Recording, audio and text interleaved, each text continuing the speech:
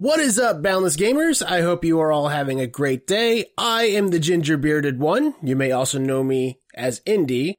And with me tonight is Mike, or as I knew him before the Force did terrible things to his mind and wiped away his memories and destroyed his very identity, Revan. What's up, buddy? You know, for the longest time, everybody just called me Revan. They would not call me Mike, no matter what. They're like, nah, I think we're just going to stick with Revan. And I'm really? Like, yeah, for years. Jacques was like that. A bunch of other dudes, they just wouldn't call me by my first name. I wasn't hating it, though. I'm like, hey, you want to call me Revan? That's okay with me. I mean, I was the same way until we started talking, like, outside of the clan and everything. And then it was just kind of more so chatting through Facebook. And I was like, all right, this is Mike. Oh, but how have you been, man? It's been a very busy week at work. Man, it's definitely been a week.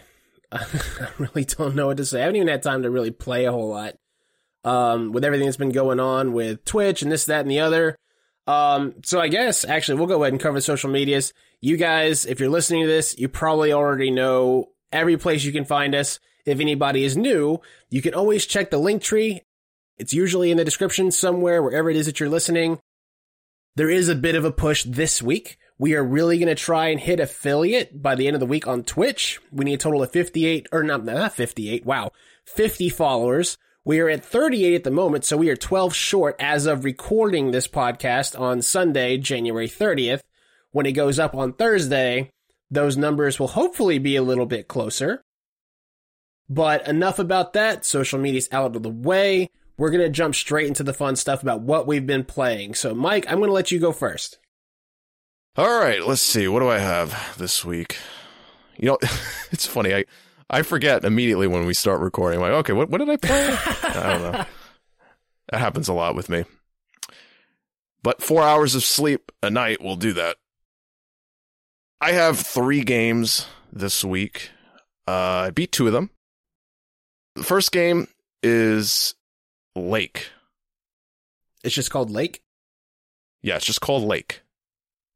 I don't know if I've heard this one or not. It is a game that's not for everybody. Let's just say that. The game takes place in Oregon, Providence Oaks. I was about to say it's 1886. No, it's not that old. It's 1986. You're the small town's local mail carrier. The character's name is Meredith, and Meredith is a computer programmer who lives in the city, but she decides to come back home to temporarily fill her dad's role as the mailman.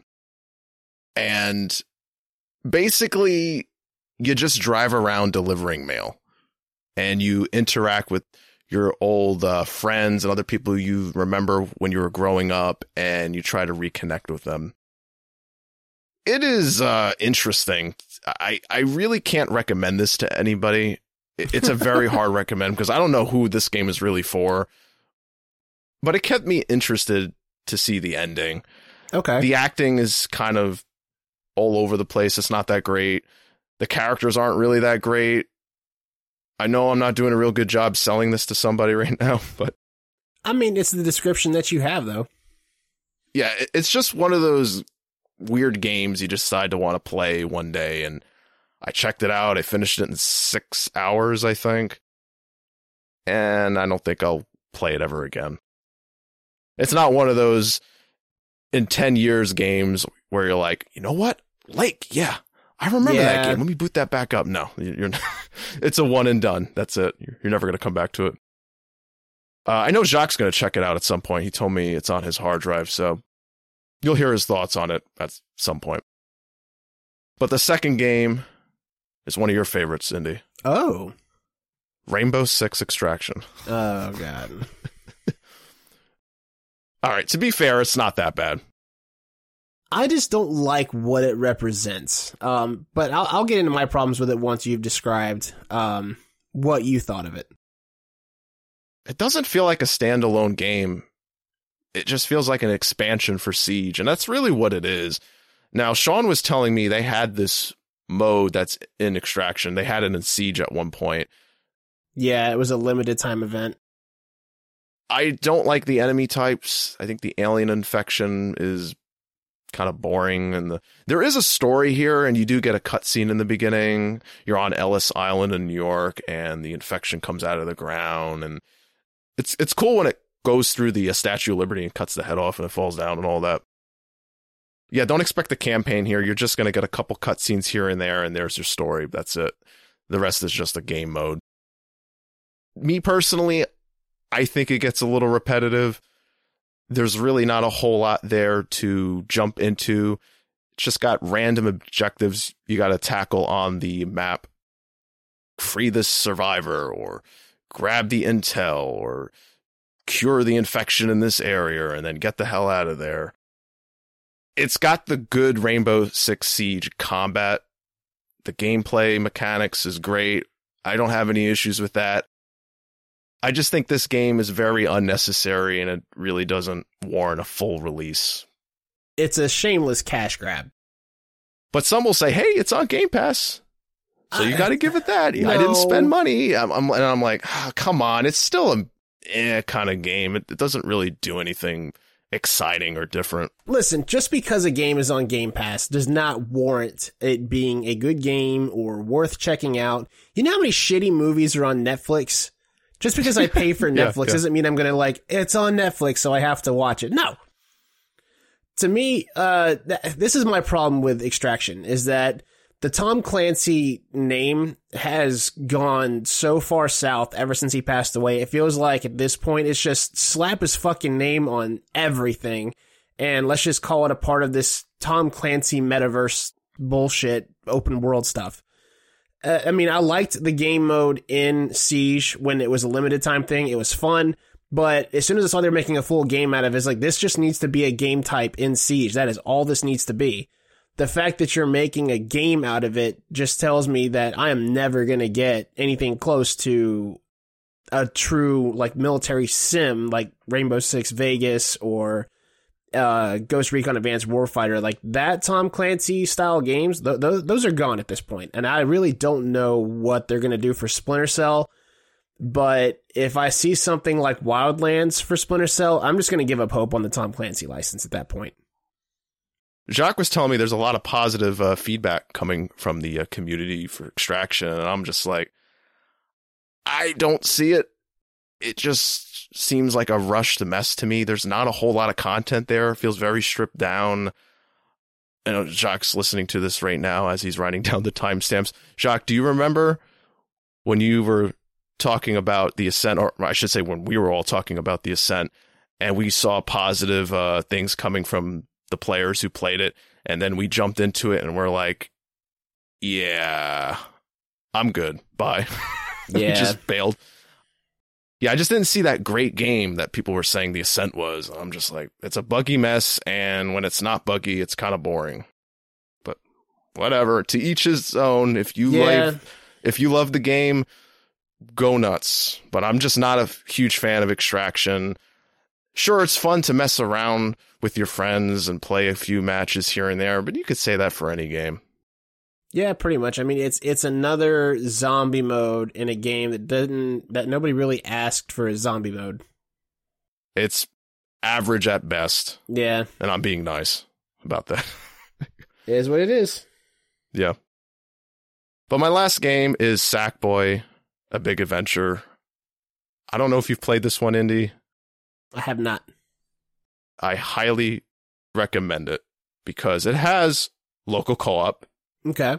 So you and Ash can screw around with it. But yeah, it's the Little Big Planet universe with just Sackboy, and they gave him his own 3D adventure. Great platformer. Love the levels. The music's fantastic. It actually has some licensed music in it, which is pretty cool. Oh, nice. Like Britney Spears is Toxic. Really? Yeah, and another thing I really like about the music is that some of the levels actually goes with the beat of the music, like things will be moving to the beat. Oh, so it's like Rayman Legends. Exactly. Yeah, I just had a fun time with it. I don't really have a lot of complaints. Jacques was a little bit more mixed with the game. I think he enjoyed it, but he was a little bit like, it's a little too long. It overstays its welcome. He is right about one thing with the ending. it does kind of pull the rug under your feet. You think the game's over and they're like, nope, there's another world. You got to go do it. And guess what? You're going to have to collect more of the blue orbs to unlock the final level. And you have to collect pretty much the vast majority of them that are in the game, which is annoying. Oh, wow. It is what it is. Yeah. This game got me my 126 platinum, though. No kidding. And it wasn't easy because there's one trophy in this game that's just brutally hard. The rest are very easy, but then they just put that one in there that will drive you nuts. You had to like go through a 10-minute or 15-minute challenge of crazy levels back to back to back, and you only had one life. You die once, it goes all the way back to the beginning. And you got to do it very quickly. You got to go through these very, very fast. Oh, damn. But yeah, I don't really have much else to say about the game. I just highly recommend it. If you love couch co-op games, check this one out. Cool. I'll have to check that. I know I'll have to check that out because I know me and Ash haven't spent a whole lot of time in the Little Big Planet franchise, but it's definitely one that I know that we could definitely have fun with if we could just learn to work together a little bit better on platformers. Like we've been going through It Takes Two a little bit, and we've had a lot of fun with that. But if it's something like New Mario Brothers or Little Big Planet where you can potentially screw the other one over, sometimes we're a little vengeful towards each other, even if it was accidental. Yeah, there's a little of that in there. And one thing I think Ash is going to like is you can create your own characters. Like in the Little Big Planet games, there's tons of different outfits and hats and whatever, and you can just create some crazy combinations. So you can have a lot of fun with that in the game. But that's it. Got nothing else. What you been playing? Well, I just mentioned that we've played It Takes Two. I think I actually have 4 or 5 games. I'm going to kind of speed through some of them. So we're still going through It Takes Two. Haven't finished it. As everyone knows that's been keeping up with the stream, I played Fall Guys. I've played Halo, the normal rotation. But apart from that, things that have not been on stream or have not been multiplayer games with you guys, I've actually only been playing my Switch. I don't know if you know this, but Ash has been working with my mom. So on one of my days off during the week, I usually try and go over there just to kind of hang out. And plus, it's like an hour and a half to hour and 15-minute drive for Ash. And Ash sometimes struggles staying awake on long drives. Just there's something about either she has a mild case of narcolepsy or just has severe sleep apnea, but she'll just like fall asleep at the wheel if she's not stimulated. Ooh. Like if it's stop and go or something like that, she struggles to stay awake. So on those days, I'll drive her, or at least I'll drive home, something like that, just to, I don't have to worry about that. But when I go over there, my sister will bring my nieces over, and one of them has a Switch, and she loves to play a Switch. Well, the first time that I went over there and she brought the kids over, I brought over my Switch and I was playing Link's Awakening. And she started referring to it as Tiny Zelda. Now, whenever I go over there, she brings her own Switch, mind you. She will leave her Switch on the table and say, Uncle Indy, can we play Tiny Zelda? So we started playing Link's Awakening, and I had bought it when it first came out, but I'd never beat it because I'd beat it back on the Game Boy. And I was like, this is really cool. I just wanted to see it. But as we were playing it, I was like, I'm actually really enjoying this. So now I've been playing Link's Awakening at home, and it's still a really good game. It's really cute. It's really adorable. The puzzles are really cool. I'm actually stuck, which is funny for a game that I've already beaten. But yeah, it's definitely worth checking out if you have a Switch. I mean, Zelda's one of those things that usually hit home runs with it, regardless. I wish I can be a Zelda fan. I've tried. I tried with Breath of the Wild and the older ones. I just can't get into it. I was about to say, Breath of the Wild to me is not a Zelda game. And I will fight anybody who tells me otherwise. I've fought with my little brother over this. I'm sorry, but Breath of the Wild is not a Zelda game. I'm not saying it's a bad game. It's not. Triggering the Nintendo fans, Indy. That's fine. Come for me. It is Skyrim with a Zelda skin on it. That is all it is. And I'm going to piss the Nintendo fans even more. I'm going to really piss them off right now. Do it. Breath of the Wild came out in 2017. Horizon Zero Dawn came out the same year. Horizon, far better game. Mechanically, story, everything. Well, maybe not everything, but... I would say they're about tied, personally. We can have differences in opinion. No, we can't. Yes, Sorry. we can. It's Horizon. I'm going to force my opinion on you that we can have differences in opinion. Yeah, if you love Breath of the Wild, do your thing. I can't. That weapon degrading system that's in that game makes me want to jump off my house. Yeah, I mean, I like it. Don't get me wrong. I know it sounds like I'm hating on Breath of the Wild. I'm not. But maybe, you know what? Maybe I've hit that point in my age where I'm just that crotchety old fucker that wants my games to be the way that I remember them. And Breath of the Wild is not a Zelda game to me. It's a open world where you have all of these mini dungeons that you have to go look for so that you can go pull out the Master Sword and go face Ganon and this, that, and the other. Like, it's got an interesting story to it. It's got a very classic Zelda story. But there's, like, my problem with Halo Infinite, and maybe this is just a problem with open world games as a whole. When you have the whole game take place over a huge, sprawling, open world, you lose set pieces that are memorable. So just like with Halo, I have no moment where a scarab is going down the city, just destroying everything. And I don't have like a library moment where it's like, oh shit, the flood are coming. With Breath of the Wild, I have no like, oh my god, this forest temple is so creepy. Or this water temple can suck a dick. I don't have any of those moments. Horizon does. Yeah, Horizon does. There's a lot of areas in Horizon Zero Dawn where it's like, holy shit, this is amazing. Some incredible set pieces and a lot of environmental storytelling. Yeah, I love that world. I was just shitting on Breath of the Wild, but there is one thing that's great about that game, and that's the shrines. They're cool brain teasers, definitely. I'll give you that. But I just never felt like... I never had one particular shrine that was like, okay, this was just really hard. It racked my brain. I grinded through it for hours and just I hit the end. I beat the boss. I'm satisfied.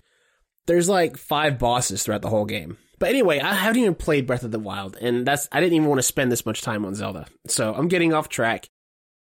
The game that I wanted to spend most of my time as far as the games we've played talking about is a game that just came out as we're recording this. I finally got to spend some time with it for about an hour and a half before we started recording, and that's Pokemon Legends Arceus. Oh, okay. So I picked it up last night. I didn't get to play it. So I think, oh, that's right. We were all playing Halo last night. And then I had to work today. So when I got home, we had dinner, and then I was like, I got to play a little bit because I want to be able to talk about it on the podcast. Because I'd gone back and forth on it because I'd bought Pokemon Shining Pearl and I just couldn't get into it. I was like, I've grown out of Pokemon. Maybe it's time to move on. I was like, you know what? Supposedly they've reinvented the series with this game. Let me give it one more shot. So I bought it, and the main thing that pushed me over the edge is like, you know what? There's nobody else on the podcast that's going to cover this game. I don't think Mike's going to pick it up. I know Jacques doesn't even have a Switch. Ash might, when she comes on. It's still the Carroll household, though, so Ash would follow my lead if I bought it, but she didn't even know what it was until I showed her the trailer this morning.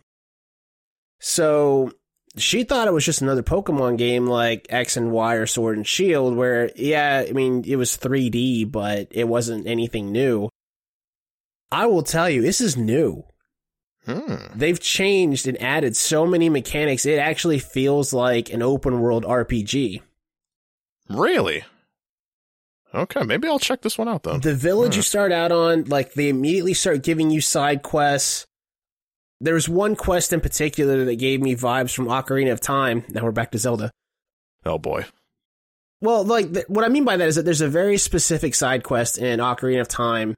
It's the first mask that you need to sell. I think it was called the Keaton mask, or it's the mask that looks like a fox, but there's a guard that says he doesn't have time to go buy this mask. He really wants one. I think in Zelda it was for his kid or something like that, but he ends up wearing the mask when you buy it for him.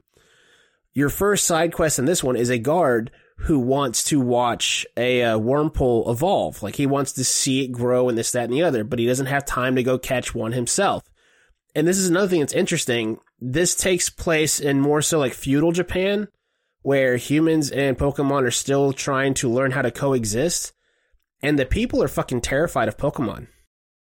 They flat out tell you, like, hey, if you can't earn your keep in this village, you can't stay here, and you're probably going to die. Like, the Pokemon flat out kill people in this game because they're hostile. Okay, I'm a little bit more interested now. Yeah, Okay. like, they all have different temperaments. So, like, I mean, there's a Pokemon called Bidoof. It looks like a beaver squirrel thing. It's not aggressive. It's skittish. You can run right up to it and you're like, okay, cool. How are you? But then there's other Pokemon that are flat out skittish, like some of the bird types. They'll flat out run away from you if they see you coming. Then there's others that are aggressive that will attack you, and you can black out and die if you don't, like, do what you need to do to stay alive or run or battle or whatever it is you want to do. So it's a very, very I won't necessarily say in-depth, because you can definitely tell it's still easy enough for kids, but there's enough there that if you play a lot of RPGs, it'll keep you interested. I've only got like an hour in it at this point, but the fact that there's side quests and to fill out your Pokedex, it isn't just like how it's been in the past where it's like, hey, you know, you have to encounter each Pokemon one time. In order to fill out your Pokedex, you have to catch multiples of the same Pokemon or observe them doing different things. Like, each Pokemon has like 6 different entries on how to fill it out. So it isn't just catch it and then you just learn everything there's about it. You actually have to catch this thing, study it, observe it, and everything in order to fill it out. Okay. All right. There's also variants of some of the same different types of Pokemon. So my interest is definitely peaked, and I'm already like, yeah, I'm going to go trade in Shining Pearl. I can't get into it, but this one I'll probably stick with, and I'm very excited to see where it goes from here. That's great to hear, because I know you've been kind of lukewarm with the recent Pokemon games. I mean, you were just talking about it. It's nice to hear that there's one now that's really grabbing your attention. So I hope you finish it, because I would love to hear the rest of your thoughts on it. The only thing I will say is that, and this is something that I've been saying for years, Nintendo honestly feels like a AAA indie developer. Yeah, I've been saying that too. Graphically, this game is not impressive. The animations are a little jarring. The art style is very Nintendo-ish, but like there's a section where your main character wakes up because I don't know what it is about Nintendo and having their heroes like wake up in a world they don't understand and then they have to go save the day or whatever. Same thing happens with this game. You wake up, your character's lost. People are like, you look really weird, blah, blah, blah, blah, blah. But you wake up looking at the Pokemon and you can see the hard edges and some of the round Pokemon, like all the vertices. And I'm like, it is 2022. Come on. How hard is it to do a soft oval?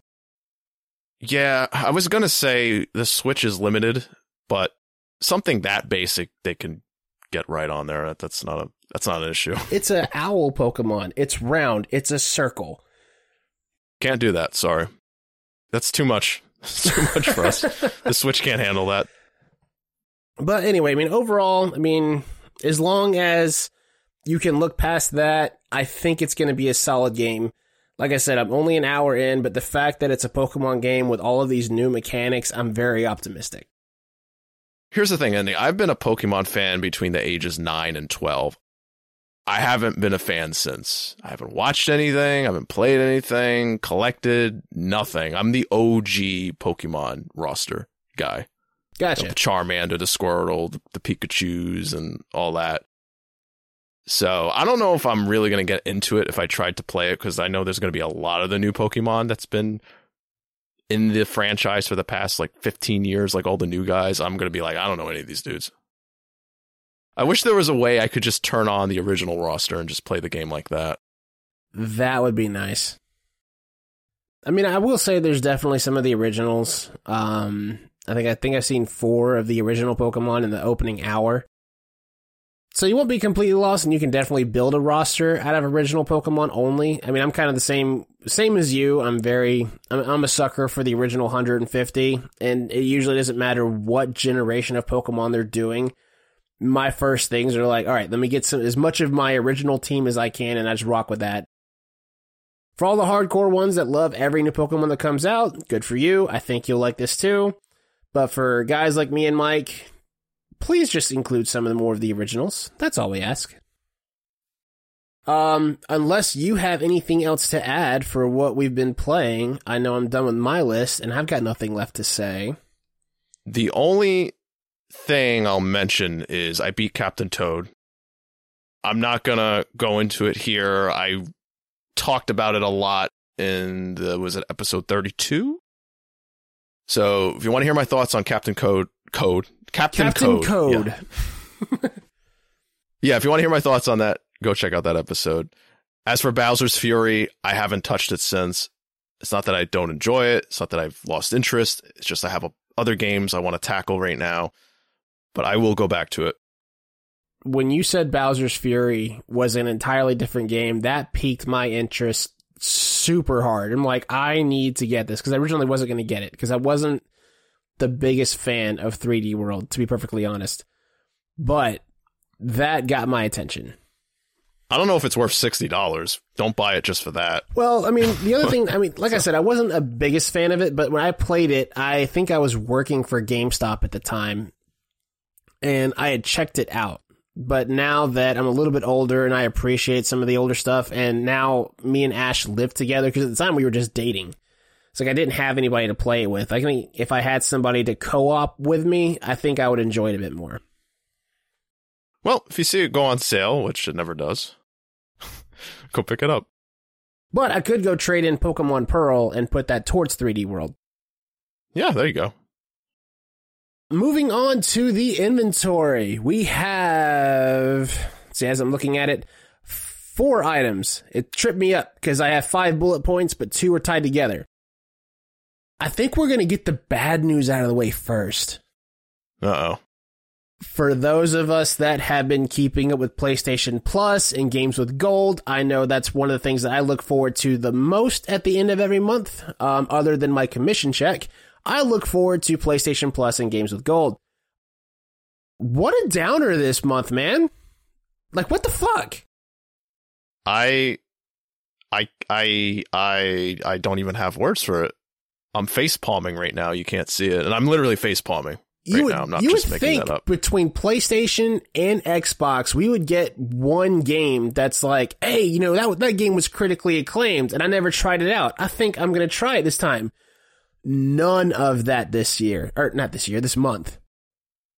On PlayStation Plus, you get UFC 4, Planet Coaster Console Edition, Tiny Tina's Assault on the Dragon Keep, and then Games with Gold, buckle up because you're about to be disappointed. Broken Sword 5, The Serpent's Curse, Aerial Knights Never Yield, and then for backwards compatibility, you get Hydrophobia and Band of Bugs. Are you shocked? Are your jaws on the floor? Are you excited? If you are, please leave me a comment because I want to know what's wrong with you.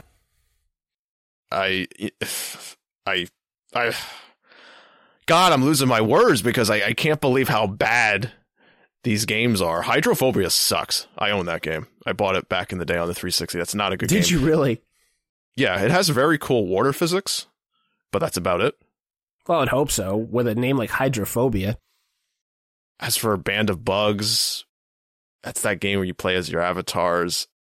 Is that what that is? Yeah, the avatars are on the box art. I played the demo of it back in the day. I wasn't a fan.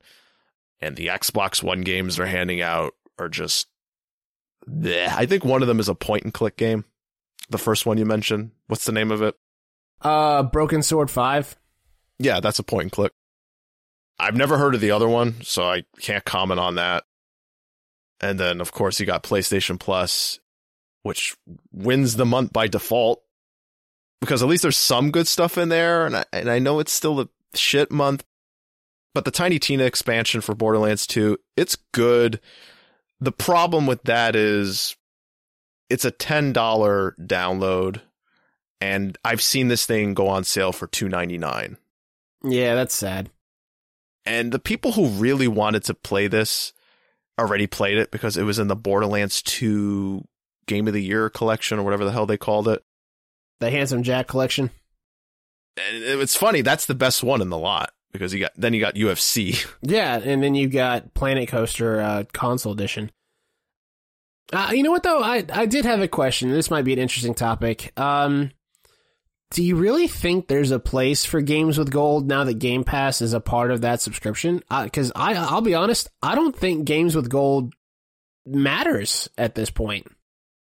There is something they can do with it.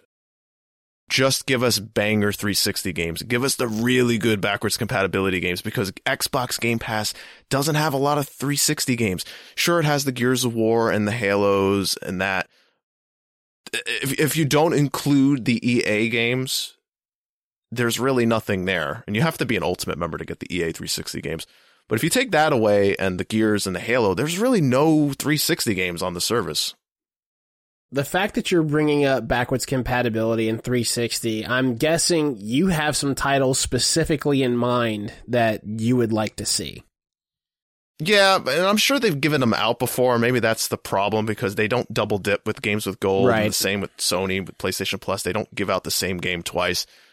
But maybe they should tweak those rules a little bit and give out, like, I don't know, Left 4 Dead or like anything. Just any of the old great games. I'd rather have a 9 out of 10 2006-7 game that everybody loves than a shitty Xbox One game that nobody's ever heard of. So, do you think at this point it might be time to start double dipping again? Because Yes. Games with gold, I think it's been going on longer than PlayStation Plus. Because I mean, back in 360 days, it consistently beat the shit out of PlayStation Plus month over month. And over the years, I mean, that role's kind of reversed, but like you just pointed out, it could be just the fact that, you know, Games with Gold has already put out their bangers one time. It might be time just to go back. Because I feel like I remember Left 4 Dead being on Games with Gold one year. There's been plenty of years when we didn't have Xbox Live, we didn't have an Xbox, or maybe we didn't have gold that month, and we missed out on a lot of those handouts. So do it again. And if you already redeemed them, then I don't know what to say. We can't please everybody here. I'm just trying to give them an option. I mean, another way that they could do it, I mean, they could probably almost rebrand it in a way like Games with Gold Classic Edition, and instead of just re-giving those games, maybe those games come to Game Pass for a little bit. I don't know. Like I said, we're getting the bad news out of the way first. All bad vibes gone. On to good things. Depending on where you stand with this next one. We got our first trailer for the Halo show today. Again, I mean, obviously you guys are going to hear this on Thursday, so it's been out for a couple days. But for us, this is brand spanking new, so you're getting some hot takes from us. Me and Mike, we agree on some things. I'm a petty bitch when it comes to lore. So, Mike, who do you want to go first here? You're the Halo guy. I think you should go first. Fuck. Okay, so I'll start. You know what? We'll continue all the negativity first. So I'll be the last negative thing you guys hear in the inventory because I'm excited for everything else. I'm so tired of video game adaptations changing lore because for whatever reason, just whoever they got to do it just was like, I need to introduce my own creative vision. I can't be constrained by your existing stories. They've said on record that the Halo show is not going to be canon, that they're going to do things their own way. But, I mean, I know it's a trailer and I haven't heard everything. You guys can't see me, but I have my hands covering my eyes because I'm so frustrated. There are so many things I could take away from this. It's like, it sounds like they are changing so many basic things that I know from Halo lore because I've read so many books and listened to Halo books.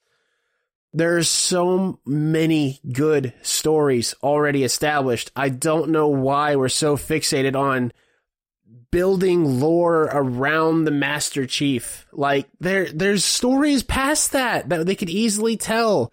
You could do a Band of Brothers style Halo story that doesn't center around the Chief. He could have cameos, but we've got to force story around the Chief. And if people don't feel like, looking at the established lore already, they're like, fuck it, let's do our own thing and just say it's not canon. And I know a lot of people out there are going to eat it up. I'm happy for you. I hope everybody loves this show. I do. Don't think I'm like begrudging y'all's happiness like a toxic Star Wars fan. But for me, I'm disappointed at the fact that some of those stories that I know are amazing just are not going to be shared with some of the other Halo fans out there. Star Wars fans say the same thing when it comes to the sequel trilogy. Oh, they didn't follow the books. Oh, God. And they should have done that and not what they did. And yeah, that's probably true now after the trilogy's finished. Yeah, I probably would have preferred the books. And I wasn't really crazy about that storyline. So, When they announced The Force Awakens and they said, we're changing things up, to be honest, I gave Disney a pass. I was like, you know what? There is so much lore out there. I understand not trying to know everything because it would probably take them years just to get all of that digested before they could even start trying to fit their own stories into that. So that's fine. Yeah. I get that. Of course, hindsight's 2020. Looking at what they created, I'm like, what the fuck were you thinking? But yeah, as for the trailer, I thought it looked great. I mean, it looked like Halo. That's the positive stuff that I had to say, too. I'm one of those guys who didn't like Cortana's look in the trailer. I mean, it's only a few seconds. Let me see an actual scene of her. Maybe it'll look better. But from what they just showed us, I'm not crazy about the look. You know what she looked like to me? She looked like the AI from the Spirit of Fire in Halo Wars 1. Yeah, you're right. A little bit. Yeah, I can see that. See, now I was expecting the show to deviate from the established lore. I was expecting that. So when I saw the trailer, I wasn't surprised or any of that. But yeah, Master Chief looks fantastic. Oh, yeah. The CGI, for the most part, looks pretty damn good. Like the Covenant look nice. Now, it's not Steve Downes' voice, but I get why they went with somebody else. I'm just going to have to get used to it. But yeah, I'm looking forward to the show. I'm going to give it a chance. I'm not too deep in the Halo lore, so I didn't pick up a lot of these things that Indy was seeing. I just hope the show's good. I hope it's not a generic mess. I mean, I'll definitely say aesthetically, it looks good. It looks like a high-budget Halo series that everybody's been waiting for. I know some things are going to change. I expected things to change. I think I'm more so just frustrated that this is a pattern that I keep seeing more so than the fact that they changed it. Like I said, or like you said as well, I mean, I expected it.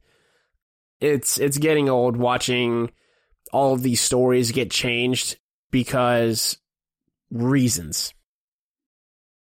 The next item on the inventory, actually the next two items are Star Wars related. Shocker for this podcast. We got 3 new, well, not really games announced so much as we were told that there are games that are coming. They've confirmed that there's going to be a new entry in the Fallen Order franchise. Or Jedi franchise is what they actually said. I don't know if they're going to continue Fallen Order, if they're just going to kind of jump around, or what's going to happen. They announced a new first-person shooter, and they also announced a strategy game that's a collaboration between Respawn and BitReactor. Which, actually, I meant to look up anything that developer may have made, because it was the first time that I had heard of them. While I'm doing that, Mike, what were your thoughts on that? They're really doubling down with Respawn. They're like, here's 3 Star Wars ideas. Do it. Just do it. I know they have a massive studio, but I'm starting to wonder if they're taking on too much. They're working on a lot of games. But maybe they have all their ducks in a row. I don't know. I'm not there. I don't know what's going on behind the walls. Maybe everything's okay, but it just feels like they're fighting a little too much right now. but time will tell. So, Mike, had you looked up anything about BitReactor? Did you know that name at all? No, never heard of him. You'll actually probably be excited about this because now I'm even more excited now after what I'm just reading. BitReactor, a new game studio founded by former Firaxis Games lead developers and creators who built the critically acclaimed and award-winning modern XCOM series. So, XCOM Star Wars. Oh, please. Please Right? give me that. I would love that. All of these things sound so wonderful. My skin's crawling. Just give me an XCOM Star Wars. I will be there day one. Please. I love the XCOM games. Those are so much fun. Oh, man. What era would you want it to take in, though? Would you want a Clone Wars XCOM, a Galactic Civil War, or the sequels? You know what? Give me a little High Republic. Why not? I'm not crazy about that right now, but I haven't seen enough of it yet to really judge that timeline. I know Star Wars Eclipse is going to be during the High Republic, and from what they showed us in that one trailer, my interest has peaked. So let's do a little more in that time period. I actually saw something, I think it was at TikTok, and this did not make the inventory list. It's just because you brought it up. But it was talking about what kind of game it's going to be. And I want to say they said it was going to be very similar to Fallen Order as far as combat goes. But it was going to combine Fallen Order and the like super diversing stories that they're known for. So, I mean, that'll be interesting. I mean, like I said, it's a rumor, and we typically don't talk about rumors on this show. But when I'm thinking about gameplay mechanics for Star Wars games, it's an interesting thought.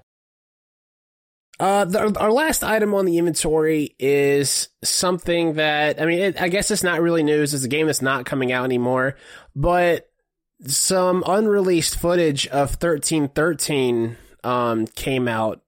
Mike, did you get a chance to check that out? I didn't watch any of it. I'm sorry. You know what? I could actually pull it up on my phone right now while you're talking. Let me see. Okay, yeah. Let me know when you've got it up, and I'll just kind of talk about it as we're going.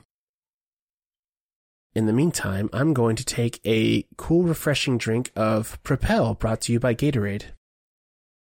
We're not sponsored by Gatorade. So We're not sponsored by Gatorade.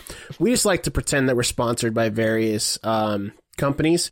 For example, Jacques Stream is sponsored by Monster, Unleash the Beast. Ashley Stream, I think it's safe to say, wants to be sponsored by Doritos. And I am sponsored by whatever the fuck I'm drinking at that moment. For those that don't know, because, I mean, I know me, Mike, and Jacques, and some of our fans, I'm sure some of our fans do, but our friends know that 1313 was supposed to be a Boba Fett game that was being made, I think it was by one of the developers from Naughty Dog that worked on Uncharted, but it was supposed to be like an Uncharted Boba Fett game, is what it was supposed to be. Okay, I'm watching it right now. Wow, this is very unfinished. Oh yeah, it's very, very rough. Holy shit. Oh, okay. But you catch a glimpse of what it could have been. To me, it looks like it was headed in the direction of next-gen Star Wars Bounty Hunter. Like, it looks a little bit like Bounty Hunter 2. Yeah, this is Boba Fett Uncharted.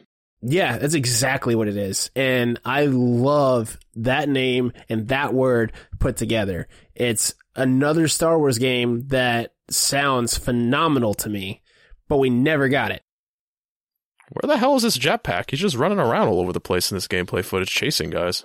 This is Boba Fett when he's up and coming. Okay. I read the article, and what it is it's apparently...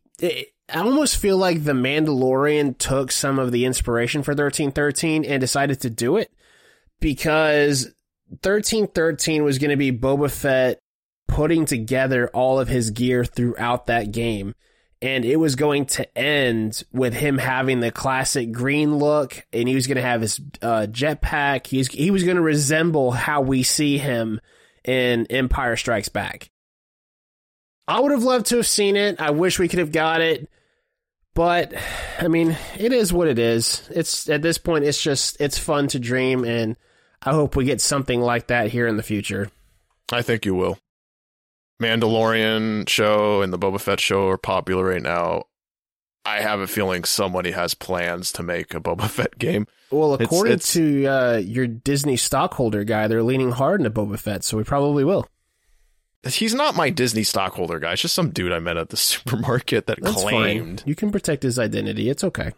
Yeah, I wish I knew some Disney stockholders. That would be great. Right? It'd be awesome. I'd be like, all right, so what's coming? What's coming? I won't say anything. Exactly. We're not going to leak it on our totally anonymous podcast that only a handful of people listen to. But yeah, that's it for the news. There's nothing else interesting that happened in the world of gaming at all bullshit. in the past 2 weeks. Bullshit. No. So now we are definitely moving on to the topic of the show. Those of you that have already looked at the thumbnail, you know what we're about to tackle. And it was such bad timing on their part. How dare they make this deal on the week that we were supposed to record our Game Awards, because there was some deliberation back and forth between all of us. Like, guys, how do we do this? Because this is probably the biggest thing that's happened in gaming in years, if ever. And we've already dedicated to a Game Awards show. Like, we don't have time. So we've pushed it to this week, which I'm actually kind of glad we did, because a lot of stuff has happened. Some people have said a few things. We're obviously talking about Activision being bought out by Microsoft and what that means for gamers. I've heard a lot of things, people saying it's anti-consumer, this, that, and the other. I know everybody probably knows this already, but how much did they spend? $68.7 billion. Yeah, it's not that much. So I've got a few bullet points. I'm just going to kind of run through some of the things that have been said. The first one was how much they paid for it. When will the deal be done? It's kind of like a Comcast or AT&T window of when they're going to do an installation at your house. It's somewhere between July 2022 and July 2023. We'll be there somewhere between 6 a.m. and 6 p.m. The other thing was, will Activision Blizzard games come to Game Pass now? Yes, that is part of Microsoft's plan. Will Activision Blizzard games be Xbox and PC exclusive now? Microsoft has said it'll honor existing Sony contracts and won't make Call of Duty exclusive right away, but it's likely that some of Activision Blizzard's future games won't come to PlayStation. The precedent after Microsoft bought Bethesda, we learned that Starfield and Elder Scrolls 6 were going to be Xbox and PC exclusives, which is very interesting because it seems like Microsoft picks and chooses what's going to be exclusive, what's not. Because when they bought Minecraft, I mean, that already existed on PlayStation, but they kept it running because they did Minecraft Dungeons, and they released that on PS4 as well as Xbox, and they didn't have to do that because it was something new. But then they buy Bethesda, and they're like, no, we just paid all this money. It's going to stay with us. And now they just bought Activision. Yeah, I think they're going to do that with Call of Duty at the end of the day. I know they're honoring the current contracts right now, but I have a feeling they're going to be like, yeah, we'll throw that on PlayStation. That'll be the only bone we'll throw over there. They're very choosy with their words. I know. It's like every time there's a press release, I mean, naturally I'm like, all right, how can I twist this to where you're not saying what you're saying? And there are plenty of ways it can be moved around. The other parts, the questions everybody has, is Bobby Kotick still the CEO of Activision Blizzard? As of right now, yes. But everybody's thinking he's going to leave shortly after that deal is done, and he's going to walk away much, much richer. Which, I mean, if you've been the CEO since the fucking 90s, I mean, the guy kind of saved Activision back then. So, yeah, he's going to walk away with a nice check. Activision Blizzard is reportedly committed to releasing at least 3 more Call of Duty games on PlayStation. So that's one of those choosy things, because I think their exact words are something along the lines of, like, legacy games that are on PlayStation or platforms will stay on PlayStation, which, of course, they're talking about Warzone. I mean, Warzone already exists there. It'll stay there. Warzone is meant to be this platform for all Call of Duty games to kind of exist in this weird Call of Duty metaverse. Mm-hmm. But that doesn't mean that, you know, Call of Duty 4 games from now is going to release on PlayStation. You may still have Warzone, you may still have some of the cosmetics, but that doesn't mean you get the game. The last thing that I've seen that I thought was kind of funny, a French retailer apparently put signs on their PlayStation 5 stuff saying that Microsoft bought Activision Blizzard, so beware. Not those words exactly, I'm paraphrasing, but I thought that was so funny. Oh, God. I wish I saw that around here. That'd be great. Now, everybody's just worried about Microsoft taking all these games away from PlayStation. And I do think they're going to take a lot of these games away in the future, after all of the existing deals have expired. I don't think Call of Duty is one of them. I really do think Call of Duty is going to be on both. Yeah. I think they're going to see the revenue. Well, they know the revenue that franchise generates. Why cut that in half?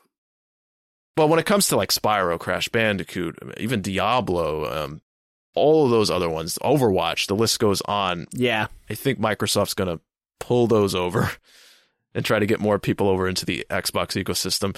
And plus, this also could be a play to get the Xbox Game Pass on PlayStation, because I guarantee you Microsoft wants that to happen.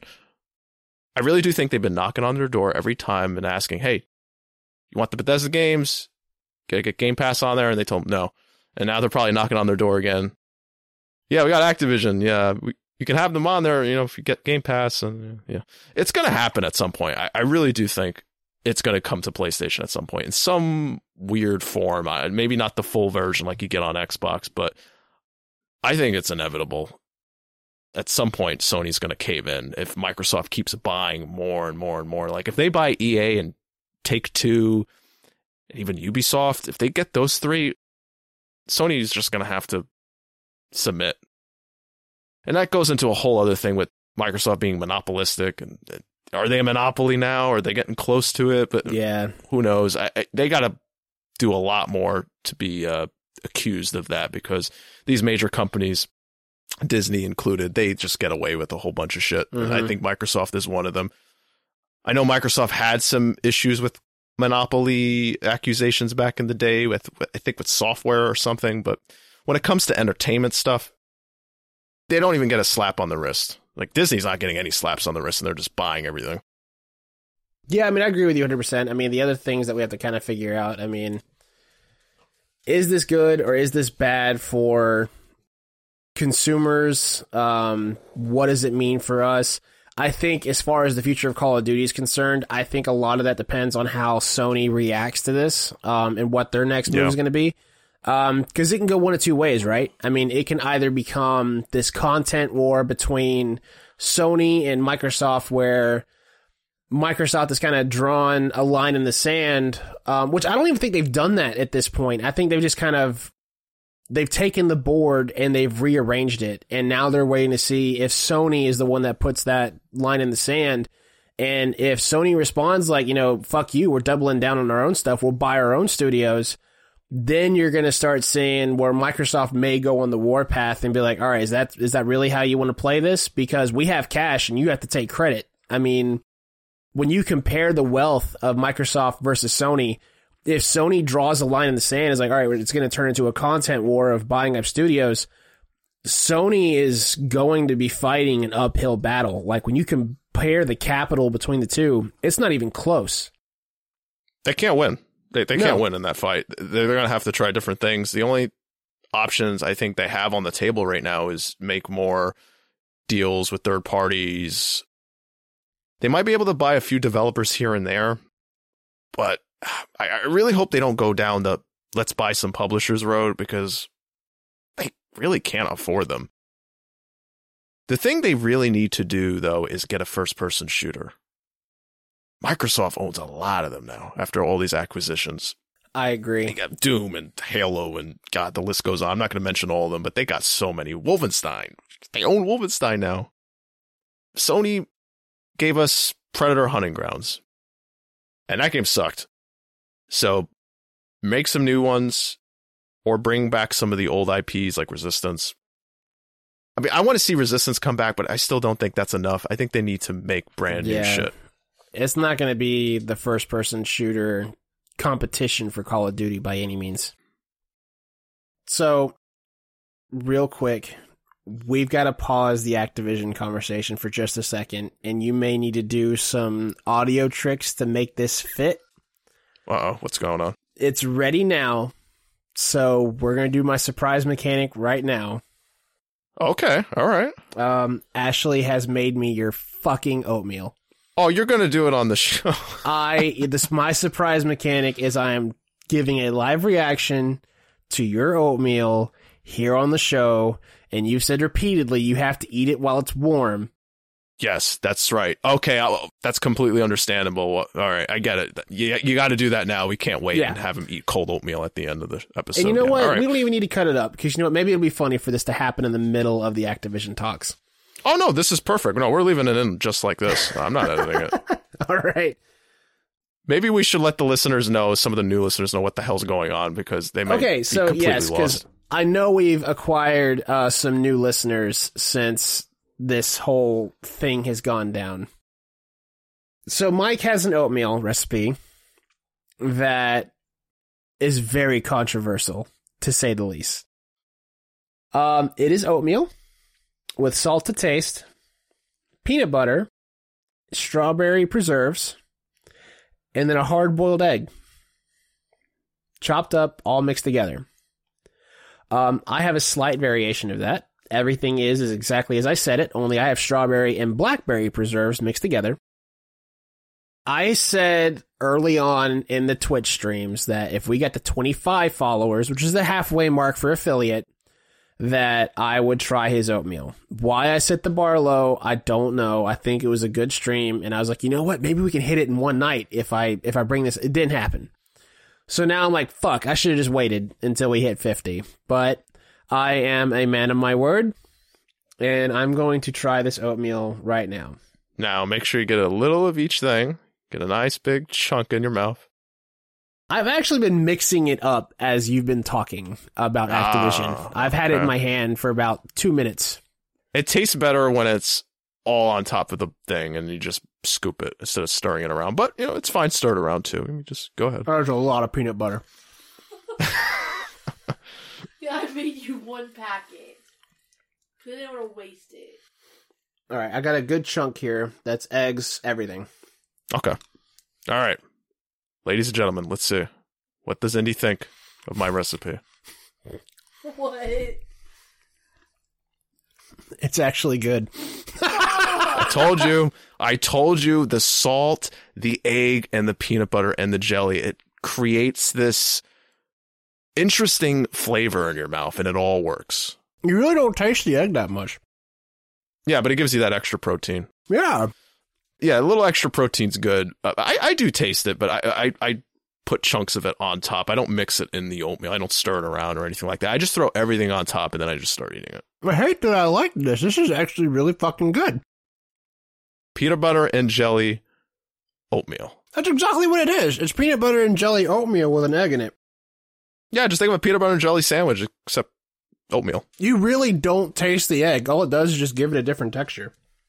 We all need a little extra protein in our diet, and the egg helps with that. Sure, you could put nuts in there. You could go do other things, whatever you want to do, but I like an egg. Yeah. I like that egg texture rolling around in my mouth. I like how it feels on the lips and the not the lips, the tongue. I smear it all over my lips. Very sensual in here. Yeah, I know. I did 1 spoonful of crunchy peanut butter because that's all we have in the house. I like crunchy peanut butter.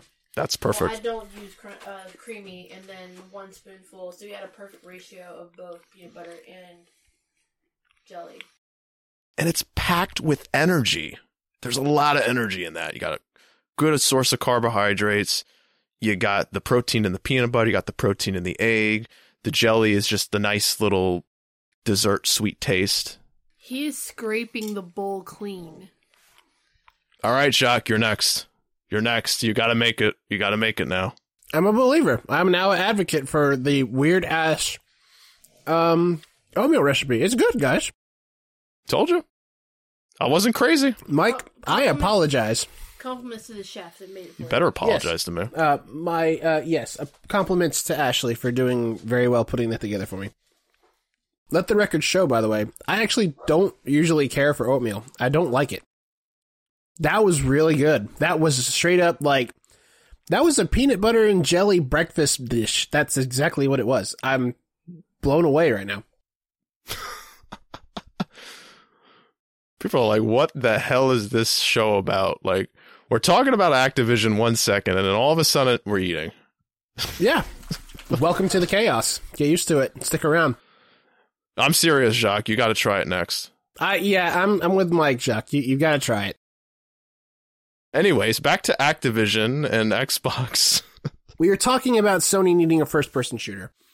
I don't know what they do. Like, do they resurrect the SOCOM series Yes, and make they it a should do first-person that, shooter? yes.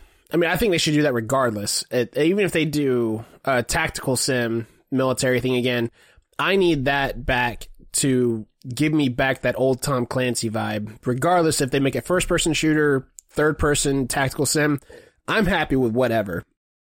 Bring back SOCOM. Bring back Resistance. Killzone you can leave on ice right now. Maybe at some point we can bring it back. Well, they're making Horizon. Leave them alone. Yeah, please. Yeah. And people keep asking for them to go back. It's the same people who ask Naughty Dog to go back to Jak and Daxter. I'm just like, shut up. Shut up. They're making better things now. Hey, I'm not saying we don't need another Jak and Daxter. If they want to make another one, get a different developer to work on it. I don't need Naughty Dog wasting time on Jak and Daxter. And I like those games, but I just don't want them to do that. They have better things to do. Like, give me T-Lu Part 3. That's what I want. If they were to make another Jak and Daxter, my ideal selection would be Vicarious Visions, but that brings us right back where we are. But yeah, just bring back some of the old stuff and then make a few new ones. That way you can have like 4 or 5 shooters in your roster. Yeah. They gotta have something. Now, and some are saying, well, you shoot in Last of Us and you shoot shit in Uncharted, but those aren't shooters. It has shooting elements in it, but it's not a shooter. Shooter falls into a couple different styles. Like, there's the action movie shooter like Last of Us or Uncharted is a very good example of that. And then there's Michael Bay. Call of Duty is Michael Bay shooter, where it's just over the top, Definitely. Just stupid. And that's what Sony needs. If they were not going to make a new IP to try and compete, and they need to use an existing franchise, I think it's time to bring back SOCOM, and that's your competitor.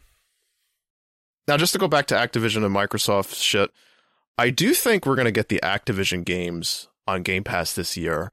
And now I know the deal goes into effect next year, but I have a feeling Phil Spencer, Microsoft, all of them made sure that in that deal that they signed with Activision to buy them, that they could put Game Pass games on the service this year. Oh, I have absolutely. a feeling it's in there. It's written down in there somewhere where they got to put all the Activision games on Game Pass, let's say June 1st.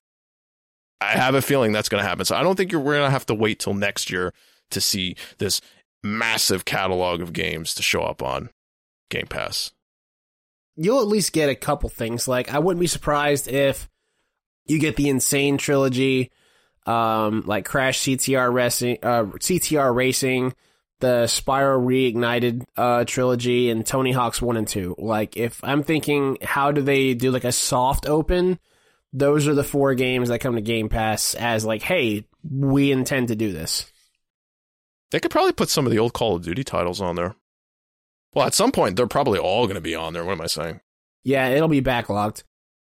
And you're going to have the 360 versions, too. Just Call of Duty alone. Shit, there's going to be a crazy amount of them on Game Pass. I have some talking points kind of pre-established just to kind of help kind of lead us through our thoughts on it. But yeah, I mean, initial thoughts. I mean, now that we've had like a week to digest this, how do you feel about it? Coming from an Xbox fan's point of view, I think it's great. We're going to get a whole new slew of shit on Game Pass.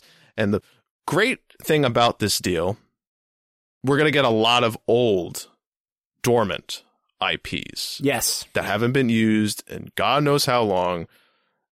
I think they're going to resurrect a bunch of shit. Not everything, but I think there's going to be a decent amount of stuff coming back. That excites me because under the previous leadership, just Activision by themselves, they probably had zero plans to do that stuff. They don't want to go back to Singularity or Prototype or what. I don't know if they'll go back to Prototype, but who knows? Maybe. Yeah, all of those are dead. Yeah. In the old leadership. But with Xbox, I can see them coming. I don't think they're going to bring Guitar Hero back. I know they mentioned it. I think they're just being nice and just saying, oh yeah, Guitar Hero, yeah. That seems like a nightmare, getting all that music back into the games. And here it's just a expensive project to make a Guitar Hero game. And people don't want to use the freaking plastic instruments anymore. No. There's landfills of that all over the place. So I don't think they're going to go back to that. But the other side of me doesn't know how this is going to affect the ecosystem. Yeah. I don't know what's going to happen. What kind of effects is this going to have a few years down the line? I don't know. And that kind of worries me a little bit. Yeah, I don't know which side I'm leaning towards, but it's just kind of uncharted waters right now. I really don't know. I just hope this doesn't affect PlayStation's brand in a negative way. Like they have to be more aggressive buying a whole bunch of shit, because I don't want them just going out buying a bunch of publishers. I don't want a publisher war between the two. I don't want to force, because let's be honest, with this generation, I do think you got to have both the PlayStation and the Xbox. You can't just pick one anymore because Microsoft's buying a whole bunch of shit up, and I think Sony's going to probably do a little of that soon as well. It just sucks if you're only on one side of the fence. It does. It really does. No, this really sucks for the PlayStation guys. Yeah, you're going to get your Call of Duty for the next few years, but after that, we don't know.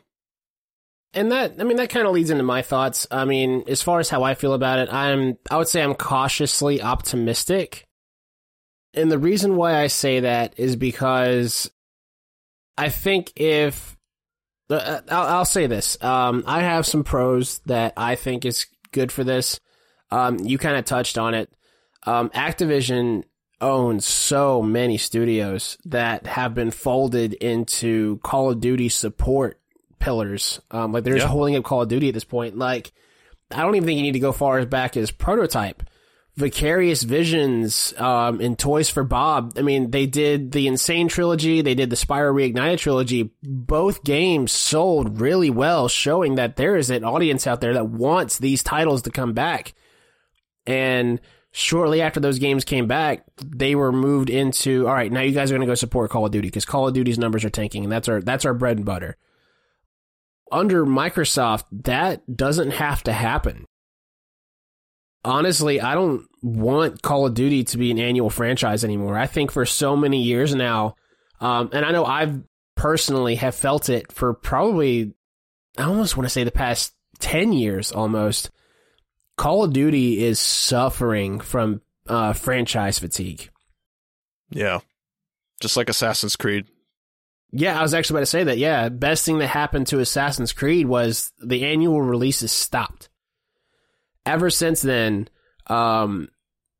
Origins, Odyssey, Valhalla, Assassin's Creed is critically acclaimed again for the first time in, well, I won't say for the first time in forever, but the last one you got that was an annual release was Syndicate, and that was lukewarm. Before that, it was Unity, which was a fucking shit show. So Call of Duty is very much so starting to fall into those lines, and I don't care how many developers you throw at it, people are fucking tired of it. I'm sorry. And then when you throw in the toxic work environment that has come to light, people start to hate Activision even more, a studio that was already under fire. So they set themselves up to be bought up from Microsoft. I know everybody's saying that this is anti-consumer, this coming to Microsoft is a bad thing, but I will ask all the PlayStation fanboys out there, how would this have looked if PlayStation had been the one to buy Microsoft, or buy Activision? Microsoft repeatedly is like just so excited to share their games with everybody. I mean, fuck, what was it? It wasn't that long ago. There was talk that Microsoft wanted to put Master Chief Collection on a PS4. Yeah, I think Colin Moriarty mentioned that quite a few times over the years because he used to work at IGN and now he's at his own company, Last Stand Media. Yeah, he said that there was talks with that. Like, it happened. And that's Microsoft's endgame. They want Game Pass on everything. They want it on everything. They want to be everywhere. For me personally, I think exclusives in general are bad for the consumer. If I want to go to the movies, like let's say I want to go watch Spider-Man, I don't want to have to pay like a subscription. Well, not necessarily a subscription, but I don't want to have to pay a premium at the movie theater to go see it at this specific movie theater because this movie theater has the exclusive. I mean, and it's probably a bad example. So I know like AMC or Regal or whatever, they will have exclusives like, hey, we get to show this movie. But you get what I'm saying, to where it's like, I don't need a huge entry fee, like a $400 console gatekeeping this experience for me because I can only afford one or the other. That in itself is anti-consumer. I think the middle ground is these games, like Sony's games, what they're doing now is going to come to PC, so there's another way you can play them. But you got to remember, Indy, these consoles still need some sort of an identity. Like, they need to have exclusives. Exclusives do matter. Like, they do matter to these to these companies and the fans. Like, it gives them a reason to enjoy the product that they purchased, the consumers and stuff. Like, they have something there that's just for them. If every console had the same games on all three, I would just pick one. Then I would just pick one. That's one of the things that Sony's looking at. They're like, they're a little worried about that because they want people to still buy PlayStation. And as of right now, that's still the number one selling console. It's still beating Xbox because PlayStation is just a bigger name when you compare it to Xbox. But Microsoft is making moves to try to change that. And like I said earlier in the topic, I do think they're buying these publishers to force Sony to bend. Yes, absolutely. I don't think they're done, Microsoft. I don't think they're done buying publishers. I think they're going to go after another big one. And I have a feeling, Indy, it's going to be Ubisoft. Oh, you're thinking Ubisoft? Because Ubisoft is another publisher that's struggling in some areas now. And I think Microsoft sees that. And they definitely saw that with Activision, with all the shit that was going on with them. They're like, this is our opportunity to get them. Oh, yeah. You know they were smelling blood in the water. That's exactly what they did with... Well, I can't say for sure. I don't know. But I think that's what they did with Activision. And I think they're going to do the same thing with Ubisoft. Mark my words. I'm probably going to be way off. But I do think that's the next publisher they're going to grab. I don't think they're going to buy EA. I don't think they're going to buy them. I was thinking EA would be it. Because think about it. Microsoft buys EA. Yes, this is another reason why I think it makes sense from a business standpoint. They're already in bed with EA. Like, EA is already a part of Game Pass. But imagine a world where BioWare is a Microsoft exclusive and gets to make Dragon Age and Mass Effect the way they want to make it without EA being like, hey, you need to make this multiplayer. I think you get experiences like that underneath Microsoft. And I'm not saying that this is a reason why I think that is going to be what's going to happen. I think it's going to be more so like, okay, you've got your shooters, you've got your Western RPGs with Bethesda. What else do you need to fill that hole?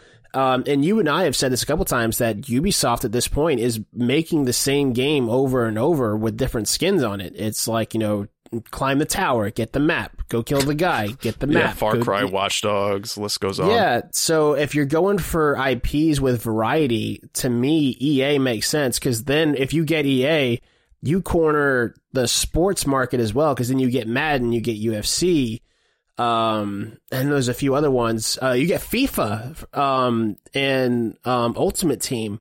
From a financial standpoint, the money that you can rake in, Ultimate Team makes EA so much money, like Call of Duty levels money. So from an investment standpoint, I think EA makes more sense. I think when it comes to sports titles, though, those are always going to be multi-platform. I mean, just look what happened to MLB The Show recently. I mean, that was an exclusive for PlayStation for the longest time, but then the MLB was like, no, we want this on more platforms or we're going to take it away from you.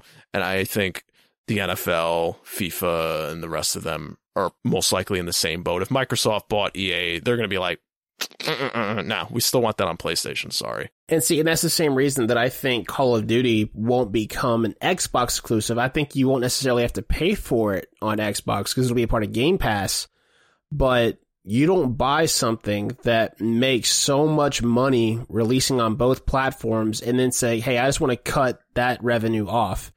Continue to release it on all platforms and just double dip in both ends.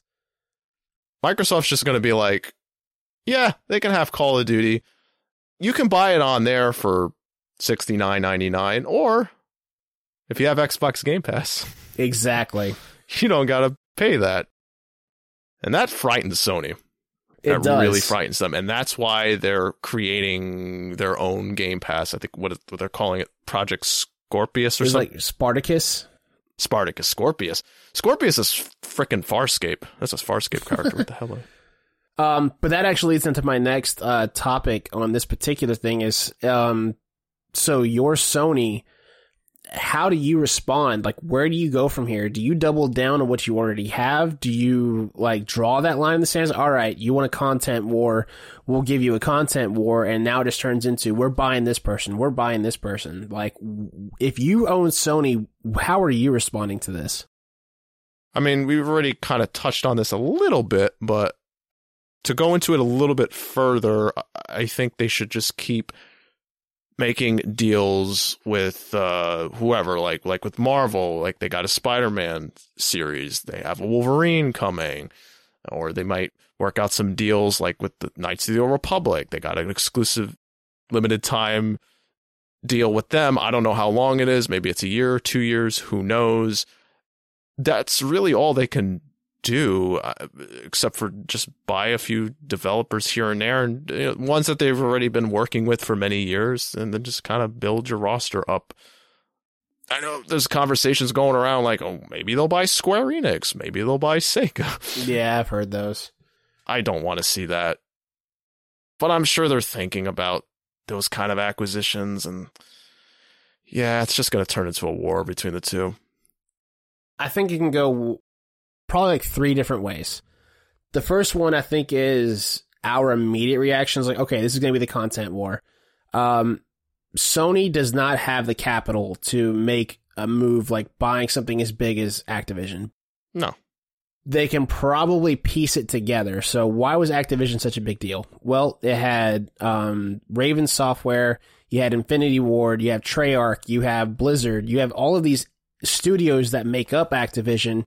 So instead of buying up something like EA or Ubisoft, what if you start purchasing smaller things like you get Capcom? Okay, now Resident Evil, Devil May Cry, Street Fighter, those are all PlayStation exclusives. All right, what's next? Square Enix. All Final Fantasy games going forward are PlayStation exclusives. And then Konami. All right, now we own Silent Hill, Castlevania, and then we announced that Kojima Productions is an exclusive Sony studio. So I think they can buy up studios that will meet Activision blow for blow as far as games that everybody wants to see. But it's not a world that I want to live in. I don't want to see that. You know what? I'm going to throw something crazy out there. You know, I'll let you finish your thought first because I'm going to go into something else. But yeah, okay. Go ahead. I was going to say the other big way is that Sony has to bend to Microsoft. So Microsoft wins, Game Pass comes to PlayStation finally, and now Microsoft is just kind of making their money on both platforms regardless. Because I think Microsoft really is trying to get out of the hardware thing. And I mean, they've said they want Game Pass on smart TVs at this point. So I think Microsoft's design is to force Sony into allowing their stuff on their system. Like, Microsoft just wants their hands in everything at this point. And they're starting to creep in. I mean, they've been on the PC front for a while, but I have a feeling they're creeping in on Valve's territory a little bit. Yeah. Now, here's a crazy idea, Andy. Do you think there's a chance Sony and Valve will do some sort of a deal to kind of combat Microsoft's takeover? It's funny you bring that up because I did say that there was 3 moves that I see Sony could make. One was they do a content war. The other is Microsoft wins. The third option, which I think is honestly the most unlikely, but it is very possible, Sony doesn't have the money, but what if they partner with somebody who does? Steam is a good call. What I think is even more likely is somebody like Google or Amazon. Amazon has tried a couple different times to get into the gaming field and failed. The closest they got was New World, and all the players have dropped off of that. So what if they announce something like, hey, we have now with Prime, get Project Spartacus included with your Prime membership and this, that, and the other. Now you have Amazon backing you. All PS4 games, free shipping with Prime next day, this, that, and the other. Ooh. That could potentially happen. That would be the next, I think, what would rival something as big as Microsoft buying Activision. As crazy as that sounds, I can see Amazon buying Sony before Microsoft buys Sony. Yes. I could see that happening. And it kind of scares me a little bit. Oh, yeah, that would terrify me. If Amazon owns Sony, that's like, oh, shit. Well, if somebody's going to buy Sony, I don't want it to be Google. No, which I don't think Google would do it. Google's got Stadia. Yeah, well, frick Stadia. There's a shit about that. Stadia's dead, just like the Ouya. It's going down that road. The problem I have with Google, they bail out on a lot of their projects. They'll introduce something, and if they don't see the positive numbers immediately, they will pull the plug. So I don't want them touching PlayStation. I hate how this has become the norm now for Microsoft. They just never wanted to create their own shit, at least the way that we normally see the others do, like Nintendo and Sony. Yeah. They had to really build up their libraries from the ground up. Microsoft just rolls in and is like, yeah, we're just going to buy everything. And that's a legitimate strategy. I mean, I get it. They got the money. They can do it. That leads into my last talking point on this particular topic, and this is a hypothetical. What does Game Pass look like, 5, 10 years from now? Like, what does the gaming industry look like if things continue going the way they're going right now?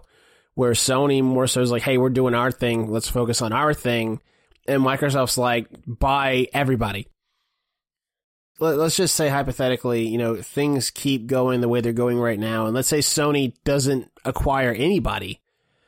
I think a world that you see is Activision, or not Activision, but Xbox has managed to corner the market, and now Microsoft is your third-party platform. Like, that's where you go to get your variety, and Sony goes the way of Nintendo to where you may get a couple third-party and some really cool indie developers on there, but you're going to buy a PlayStation for their IPs. Like, nobody buys a Switch thinking, oh man, the resolution's amazing. No, you buy a Switch because you want access to Mario, Zelda, Mario Kart, Smash, and all that entails. You'll buy a PlayStation because you want Spider-Man, God of War, Uncharted, etc., etc. And I will say this, Microsoft's buying all these guys up, and they have a shit ton of IPs now, but they don't have a Last of Us or a God of War. Not yet. So Sony's got those games cornered over there right now. And I mean, at some point, Microsoft is going to put out those kind of games. I think you're going to see it within 5 years. I mean, we've seen, Hellblade 2 could be a direct competitor for God of War. I mean, I would love that to happen because competition's great. So, but yeah, I don't see it personally. I love Hellblade. I love the first Hellblade, but when you put it up against the 2018 God of War, it's well, first off, those are 2 completely different games. Yeah, you're comparing apples to tennis shoes at that point. they're both fantastic games for different reasons. I don't know if Hellblade can hit that level.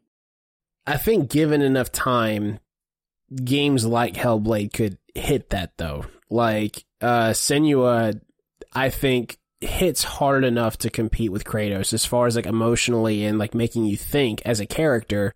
Right. And I think given enough time to build up her lore, you could get that. Because I think the part of Kratos that was so compelling was just, they had these games like God of War 1, 2, and 3, and everything in between that was just like this raging Spartan destroying everything to this older man trying to cope with his past and trying to almost atone.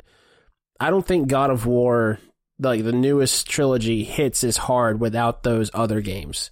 So I think you give Senua enough time and let Hellblade flesh out its lore enough, you've got a competitor. Boy, this was a fun topic. It's a roller coaster ride of emotions. We knew this was going to go all over the place. Yeah.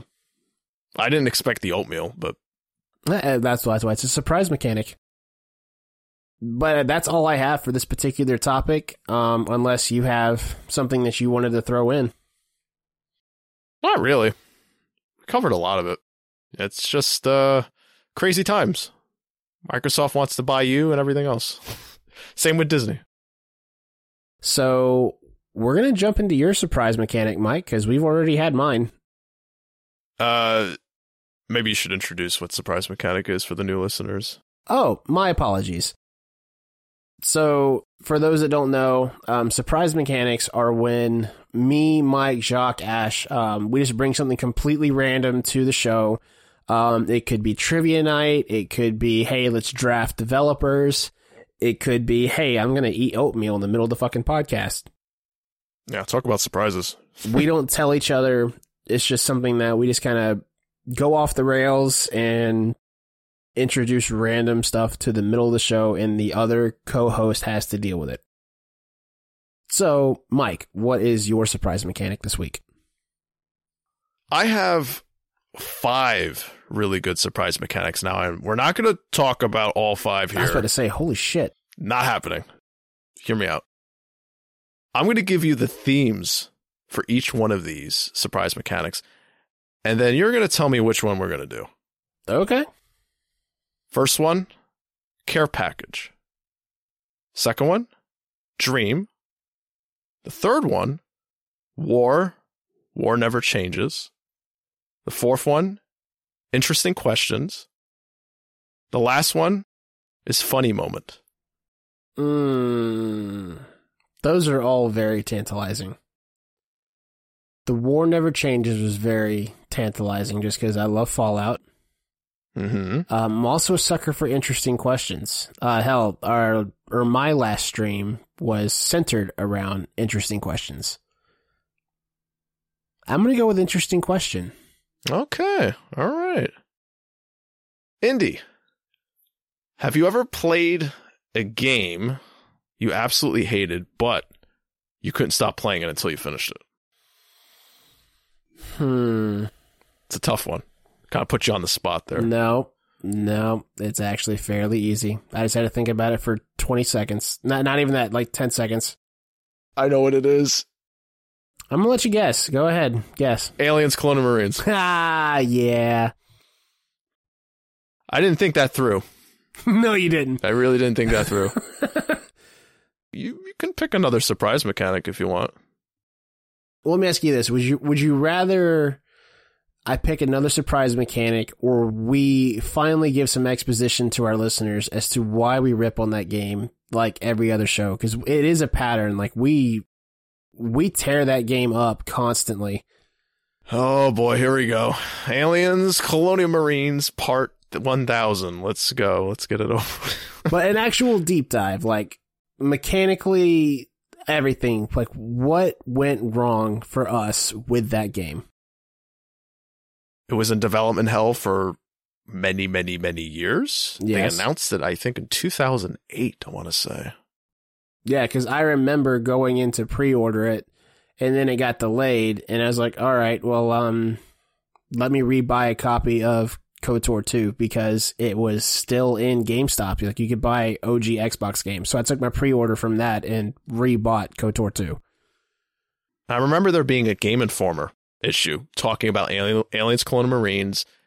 And if you flip through the pages, it showed a bunch of gameplay screenshots and looked completely different from the one we saw at the E3 gameplay reveal. Yeah. So at some point they completely scrapped what they were doing and they started it up again. And what we saw at E3 looked pretty good. I'm like, yeah, man, that looks good. I was like, all right, I'm interested in this. And then the game came out and it was just a complete lie. Mm-hmm. It was all a lie. All this shit that they showed us at E3. We got the Wish version of that game. Gearbox didn't even make the campaign and the version that we got. It was Timegate and some other developer, which are both dead now. Sega wanted Gearbox to make the game. They paid them to make the game. They funded it multiple times, and even when they asked for more money and more money and more money, they gave it to them. And Gearbox was just like, we're gonna work on Borderlands. Weren't they accused of like funneling money for Colonial Marines to Borderlands? Yeah, that was one of the things that was floating around for Colonial Marines. But basically, the whole thing was the last big lump sum that Sega gave to Gearbox to get the game done and finished. They took that money and they stuck it into Borderlands 2. We don't really know if that's true. It's just alleged accusations and all this other stuff. We don't know. But it wouldn't shock me if that was true. For some reason, Gearbox just did not want to make this game. Giving it to other developers, they said, we worked on the multiplayer. I'm like, that's not something to be proud of. No. It wasn't that great. Despite Randy Pitchford advocating it everywhere, they bastardized that game. And I remember back in the day, like, watching it, like, wanting to be excited for it. And I mean, hindsight's always 20/20. I know I say that a lot, but when we get that game and you look back at some of the press releases we got, it seemed like Randy was reading from the same script in every single one. Because I swear to God, I remember, like, by the time the game was ready to come out, I was like, if I hear Randy Pitchford say one more fucking thing about electronic ball breakers, I'm not buying this fucking game. Like, we get it. You made it. You get to do it. Whoop-de-fucking do. And then the game comes out. I'm actually really glad I never paid for it. I actually won it through Monster Energy. Yeah, go figure. I was cautiously optimistic. I was playing it. And I saw the reviews, and I was like, no, it's not that bad. People just don't like aliens, that's all. And then I started playing it, and I was like, it's not that bad. And then I got to the nightclub scene where there's, like, it's a Xeno nest, and I'm like, this is actually really cool. And then they all start pouring out, and I'm like, what the fuck? Because the Xenos weren't all attacking me. Like, I had a couple of them just walk up to me and just stand there and look at me and then run away. I'm like, well, I do not feel like I'm fighting for my life here. It was basically cats inside xenomorph suits. Yeah, exactly. They act like cats. And now, I mean, looking back at it now, I think there was an actual article written not that long ago that part of the reason why that game was so bad is that there was one piece of code that was changed that made the Xenos a hell of a lot less aggressive, because there's a mod for it on Steam that fixes it and makes Colonial Marines actually a decent game. And it's just changing one command for the Xenos to actually be hostile and more aggressive. You can actually go in the code yourself and fix it. I did it on the PC really? Just to see. Yeah, it was like some zeros and stuff. I couldn't remember exactly where it was. I changed it and I went and played the game, and it is better. Like, the AI intelligence is definitely better, but it still sucks. The game. Yeah. I didn't think I'd be talking about Aliens Colonial Marines in this episode, but my God, now you're just bringing back all the bad memories and the $100 collector's edition I spent. Hey, you know what, though? That collectible is really cool, though. It is. I have it right above my head right now. I'm looking at it. I mean, it's the best part of that game. And I think we have it somewhere, too, because Ashley got it, the collector's edition, back in the day, too, which I'm glad we have it. I'm glad I didn't buy it. But yeah, I mean, I feel like at some point, you know, we've been talking about Colonial Marines since it came out. For me and Mike, it's a very painful memory that we like to bitch about because it helps us cope, because to this day we're still wounded that that's the game we got. But I felt like our fans and our listeners deserve to know why we hate that game and Randy Pitchford so fucking much. Didn't we talk about Randy Pitchford many episodes ago? Oh, we've talked about Randy at length, but we never talked about Colonial Marines. You know, at some point down the line, way down the line, maybe we'll have an in-depth topic about that game. Like, really get in there. Yeah, right after the sequels. Right after the sequels. Damn you, Disney. If there's any new listeners, we're not negative people. We're actually a lot of fun. No. We have a lot of fun, but at the end of the day, we are nerds. We have a podcast where we talk about games, and with that comes a certain level of passion for some of our IPs. And when they are tragically mishandled, we hold grudges. But anyways, Jock is screaming right now because he writes the timestamps, and I was just going off on. I wasn't going off on them, but I was saying, oh, you guys were so ADD in that one episode you did, and now we're doing it right now. Well, this wasn't entirely ADD, though. There was a lot to talk about with Activision, because we had 2 weeks worth of Activision news to catch up on. But Mike does make a good point. We are right at the 2-hour mark, so we're going to call it here, guys. Mike, do you have anything that you would like to plug for right now, or anything that you would like to add as a closing statement? Go out there and support other creators. You know, the small guys need help. We're small too, but there's plenty of other guys out there that are fantastic. And there's one I'm forgetting their name right now that we've been mingling with a little bit. Oh yeah, what's their names? Friends of the show, 2Ps, Allie and Haley. They're really cool. They're on Twitch. They just hit affiliate. They've been really cool supporting us. We supported them. So at this point, I mean, they're friends of the show. By all means, give them a shout out. Also just want to plug Brett the Illustrator. He's another content creator who's been supporting the show pretty heavily, shows up to a lot of the streams. So go check out their stuff. Allie and Haley are fun on Twitch. Brett has some amazing art. Yeah, go check them out. Just go out there and support all the small guys. We need the help. But for now, we will remain the small guys, and we will continue having fun. So on that note, I'm Indy. I'm Mike. And you guys have a great night. We'll see y'all later.